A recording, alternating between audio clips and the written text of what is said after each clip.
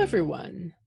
This is the Crime Cafe, and this is your podcasting source of great crime, suspense, and thriller writing.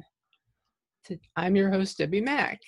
And before I introduce my guest, I would just like to remind you to check out the Crime Cafe link on my website, debbiemack.com, DEBBIMACK.com, where you can find buy links for the Crime Cafe box set and short story anthology. It's only $1.99 for the box set and 99 cents for the anthology. And you can also subscribe to the podcast there. And now, it's a great pleasure for me to introduce my next guest, a woman who writes in the hard-boiled mystery genre, which I love, and also has an awesome female protagonist, S.G. Wong. Hi, S.G., how are you doing today? I'm doing well, Debbie. How are you? Fine, thanks. I had the pleasure of reading your first Lola Stark novel, and Die on Your Feet. I just thought it was so such an interesting concept. Thank you. Why don't you tell us about Lola and her companion, so to speak, Aubrey? Okay. So, as you mentioned, my series protagonist, her name is Lola Stark, and Lola lives in a city I call Crescent City. I created a world for her, and it's based on a 1930s Los Angeles. But the premise is, what if the Chinese had colonized rather than Europeans? And then I also imagined ghosts being a regular part of life in Crescent City.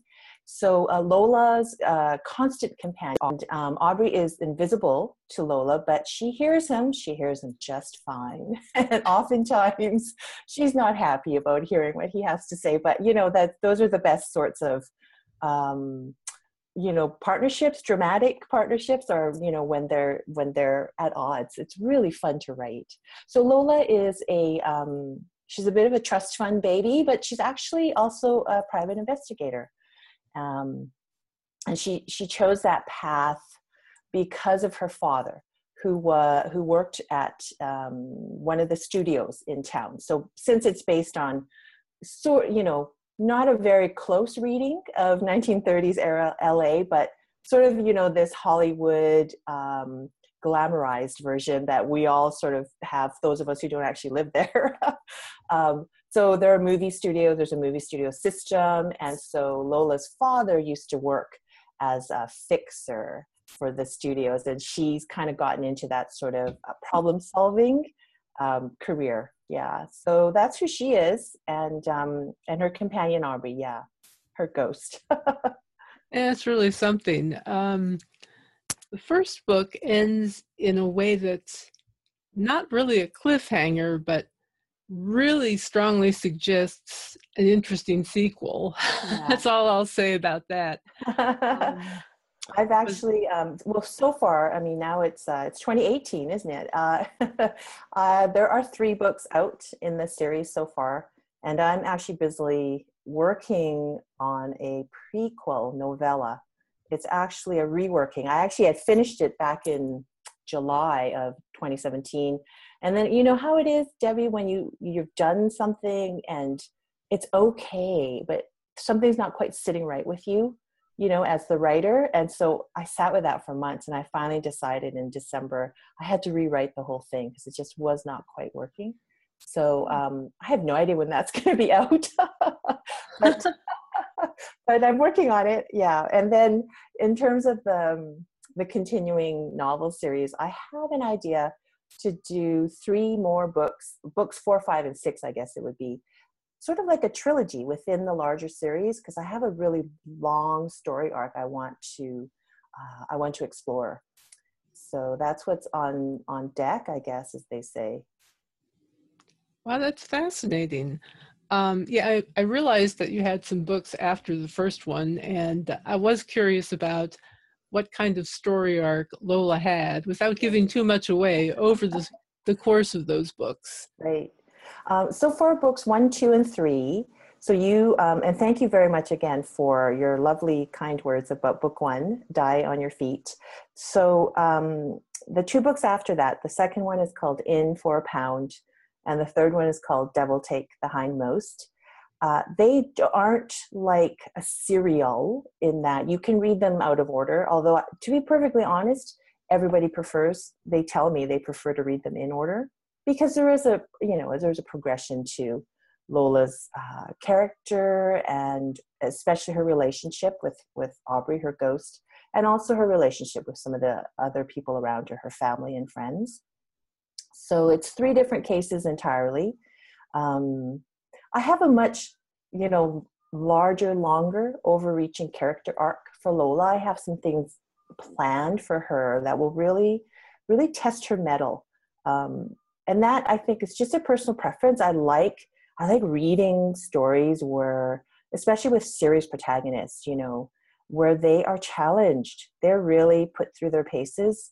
And I like, as a reader, to see what happens. How are they going to grow? So, it makes sense, I guess. As a writer, I like to explore that on my own as well, in my own art. So there's not really much to give away. Bad things happen. and then and Lola has to figure out what to do about it. That's like every book. She has her ghosts to deal with. Absolutely. Literally.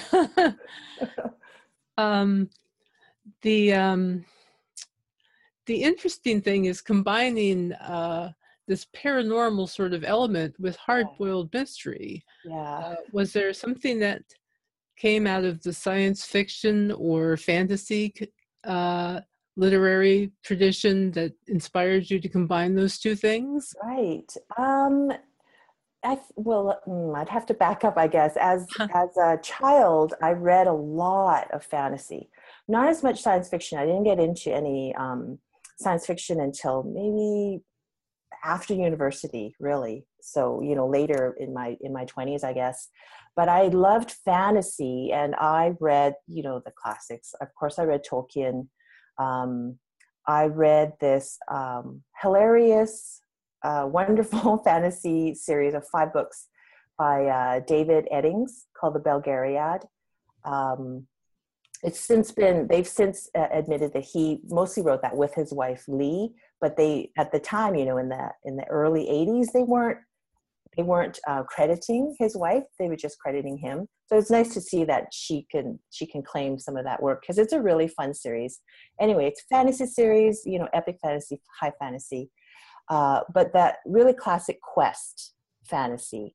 And whereas what I write, I suppose you could think of as like not urban fantasy in the sense of, I guess what it's come to mean is vampires and werewolves and things like that. So not quite like that. I read that stuff too, for sure. It's more the idea that, what if we lived like in a parallel world? So what if Lola lives in a parallel world where ghosts and magic is normal? And then what would it look like? So that's really, I guess, that's more the tradition that I'm writing in. Alternate history, I guess, is an easy way to say it. Alternate history. That's interesting. Yeah. Just out of curiosity, have you ever read Death is a Lonely Business by Ray Bradbury? I have not.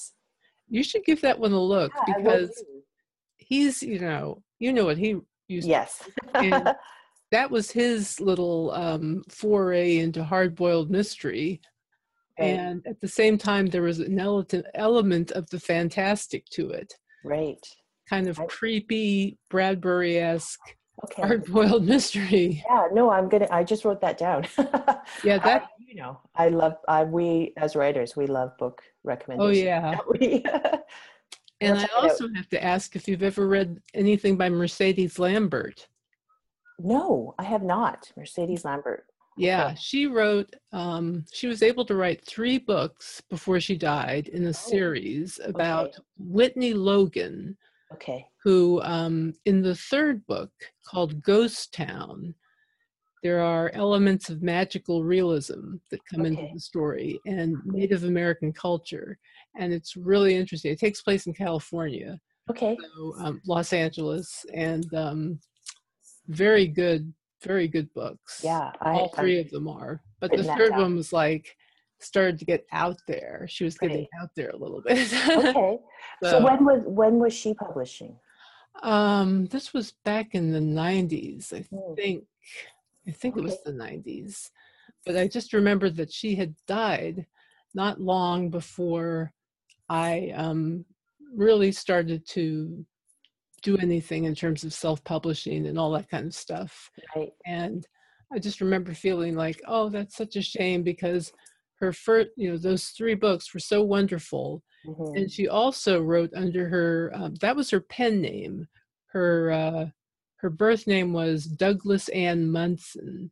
She wrote a Really? novel called El Nino under that name, Yeah. which was also very good. I think I think she might have been a lawyer.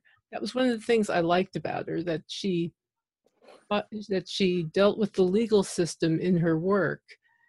And I remember El Nino was about the juvenile justice system, which Hmm. is one of those things that really kind of concerns me a lot. I know. Right.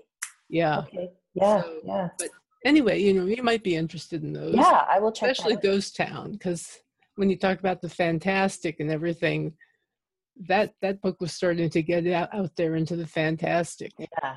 Yeah. So anyway, having I having know we could spend a whole hour exchanging book recommendations, I'm sure. I know, yeah, we could talk about that sort of thing for forever. You said that Crescent City was inspired to some extent by Los Angeles. Yeah. You have the studio system and everything. Right. Um, was there any other location that played into your description of it? Because I really had a vivid sense of the place. You know, Really? Oh, well, of, thank of you. the tile joints. Kind of Yeah. like gambling casinos in a way, Yeah. almost Um, like a Vegas or Reno like really? atmosphere. Yeah. You know what? I did not have an actual location that I based that on. That was really all my take of Chinese culture. So I know from firsthand experience that gambling is a huge part of Chinese culture, very, very large part. So any city that would be, settled or found like my fictional Crescent City would have been, would definitely have involved gambling establishments everywhere, not only for residents, for people who are citizens of the city, but also for tourists, as a way to bring tourists in. It just seems like a natural thing. I've never actually thought, oh, maybe people might think it's like Las Vegas. So that's so funny that you brought that up. Now I'll have that in mind. I'll be ready the next time someone asks me. I just happened to think of that, Yeah. because that gambling aspect was in there so much. And I like the way the book touched on social issues. Thank you. That's Thank you for something that I'm noticing. always looking for in good hard-boiled mystery writing Yeah. and noir writing. Yeah. Well, I do think in a way it's inevitable if one's writing in that tradition. So by no means, I am not by any stretch of the imagination an expert on hard-boiled or noir traditions. I've done just a little bit of reading. I am a very huge fan of Raymond Chandler's Philip Marlowe series, like a huge fan. And but one of the things that I noticed, thank you. One of the things I noticed about, while reading Chandler is you cannot avoid social issues, I think. I mean, he certainly didn't, and he made much of them, whether it was in the foreground or the background. There's just no way to separate, I think, realistic characters in a dark kind of the underbelly of any given city, any large city. You can't avoid social issues then. If you do, I think readers feel there's something missing. There's some added depth that's missing. So I'm so grateful that you noticed and you commented. So Well, it's wonderful. And yes, the Chandler influence is definitely there. And I love Raymond Chandler yes, as well as Dashiell Hammett. yes, yeah, yeah. Those guys were fantastic. Yeah, they were. I mean, I've dipped my toe into reading more classic noir. So I always cite David Goodis as someone that I can't get into. It's actually it's too bleak for me. But I recommend him to people who are wanting to find out more, and of course I have my huge big black book of American noir and Black Mask and all that stuff. Oh yeah, definitely. There's some wonderful stuff from that magazine. Yeah. Let's see. What authors would you say have most influenced your writing? Well, I think we've already touched on that. It would be Chandler. Other than Chandler. Yeah, other than Chandler, I think, I don't know if this would qualify as an answer, but one of my favorite current authors now writes historical mystery / romance novels, Deanna Rayburn. Mm-hmm. And one of the things I love is her, she's so good with the historical details. So I really take that. I mean, there are so many different authors who are wonderful with historical details. There's a Canadian author, Susanna Kearsley, same thing. Their attention to historical details is really inspiring for me. So I do take inspiration from both of those authors. They also write wonderful novels. So, and to see how they weave together what's clearly a lot of hard work in the background during the research with their lovely, wonderful narratives. I find that inspiring. So the two of them, I guess, I mean, I make up so much of my stuff, and there's so many authors that I read, and it's like, well, I must take a little bit from everyone, right? Yeah. I know what you're saying. There's another author that I've had the pleasure of meeting is Patricia Briggs. So she writes what is commonly called urban fantasy. She has a series. It's the Mercedes Thompson series. She has 2 series actually. They're both set in the same world, different protagonists. But what I take from her is how she creates an entire world and society, and also how she's so great at zooming in on the relationships of her protagonists, whether it's with, their romantic significant other or just everyone around them, and how there's an entire community that she creates, and it's so believable. So I'm really inspired by that too. Mm-hmm. Yeah. I was going to say, you do a great job of painting a picture of the Chinese culture of that community, of the relationships between Lola and the people that she knows. Thank you very much. Her relatives, her ghost, her various dealings with people. Yeah, I had the pleasure of being on a radio show here locally in Edmonton, up north here, and the interviewer asked me, what would you say your books are about? Like that question. How do you answer that? And it just popped into my head. I said, they're about family, the ones that we are born into and the ones that we make. And so your comment about the richness of that, thank you very much. I feel like, yay, I succeeded in one aspect. But yeah, it's important to me to portray Lola as part of a larger whole, I guess, a larger community, that she's really not all on her own, despite how she might think. Exactly. Yeah. She does. She's very independently minded, but she is within a community of others who are connected to her. That's right. Whether they're alive or not. That's right. Yeah, exactly. And I mean, even in real life, the people that we've loved in our lives and who loved us, who've died, who've passed on, they're still with us, right? So this is just, my series is one way to maybe dramatize those ties. I like that. Yeah. That's good. That's really clever. I never thought it quite that way, but you're right. Yeah. If the series were adapted into a movie or TV show, who would you imagine playing Lola? Oh my. I always have to ask this question. I wonder. I've thought like, oh, it could be Angelina Jolie, but I think she's too beautiful.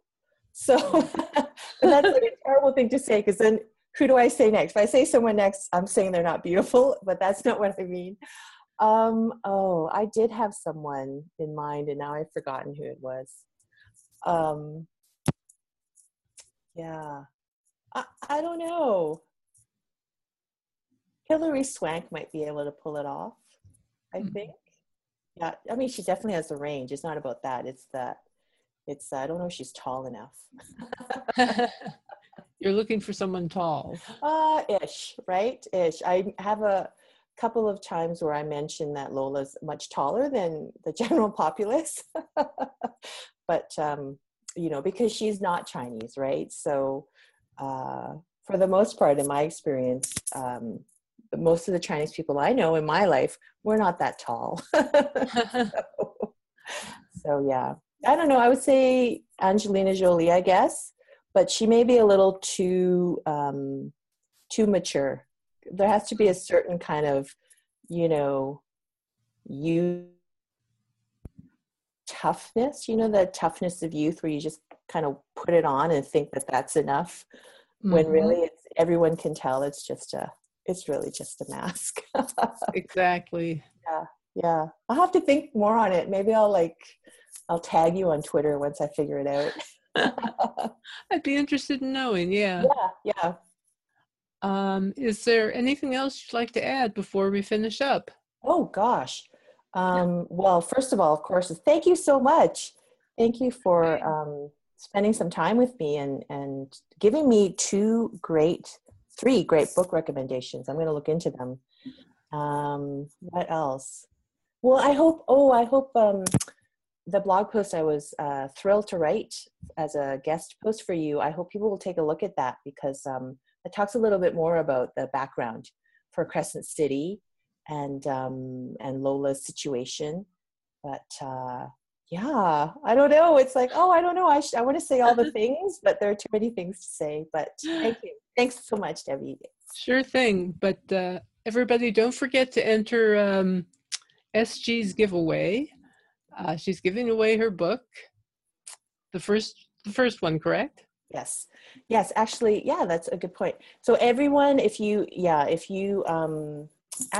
send me an email saying, you know, that you read the blog post or you heard the podcast, I'm actually giving away a digital copy of a Canadian mystery magazine to everyone. Yeah, everyone who emails me. And then if people would also like to win a copy of that first book, a print copy, then I will do a draw of everyone who says, please put me in the draw.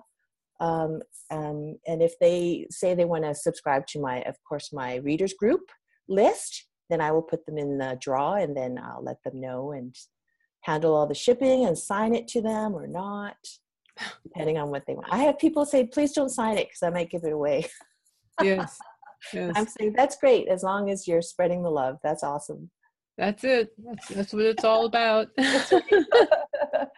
So I hope that wasn't too confusing. So email and to say you listened to the podcast or read the blog, and you'll get a copy of the mystery magazine. And then if you join my readers group, you'll be put in the draw to win a copy of this book that Debbie Mack has said she's enjoyed. I loved it. I loved it. I really did. You. Oh, wow. I wouldn't say that if it wasn't true. Yes, I believe you. Yay. You made my day. You made my week. Excellent. On that note, I will just say thank you so much for listening, and thank you for being with me, SG. And in the meantime, be sure to also check out debbiemack.com, the Crime Cafe link, where you can find the buy buttons for the anthology and the box set, as well as the podcast subscription buttons. And until next time, happy reading.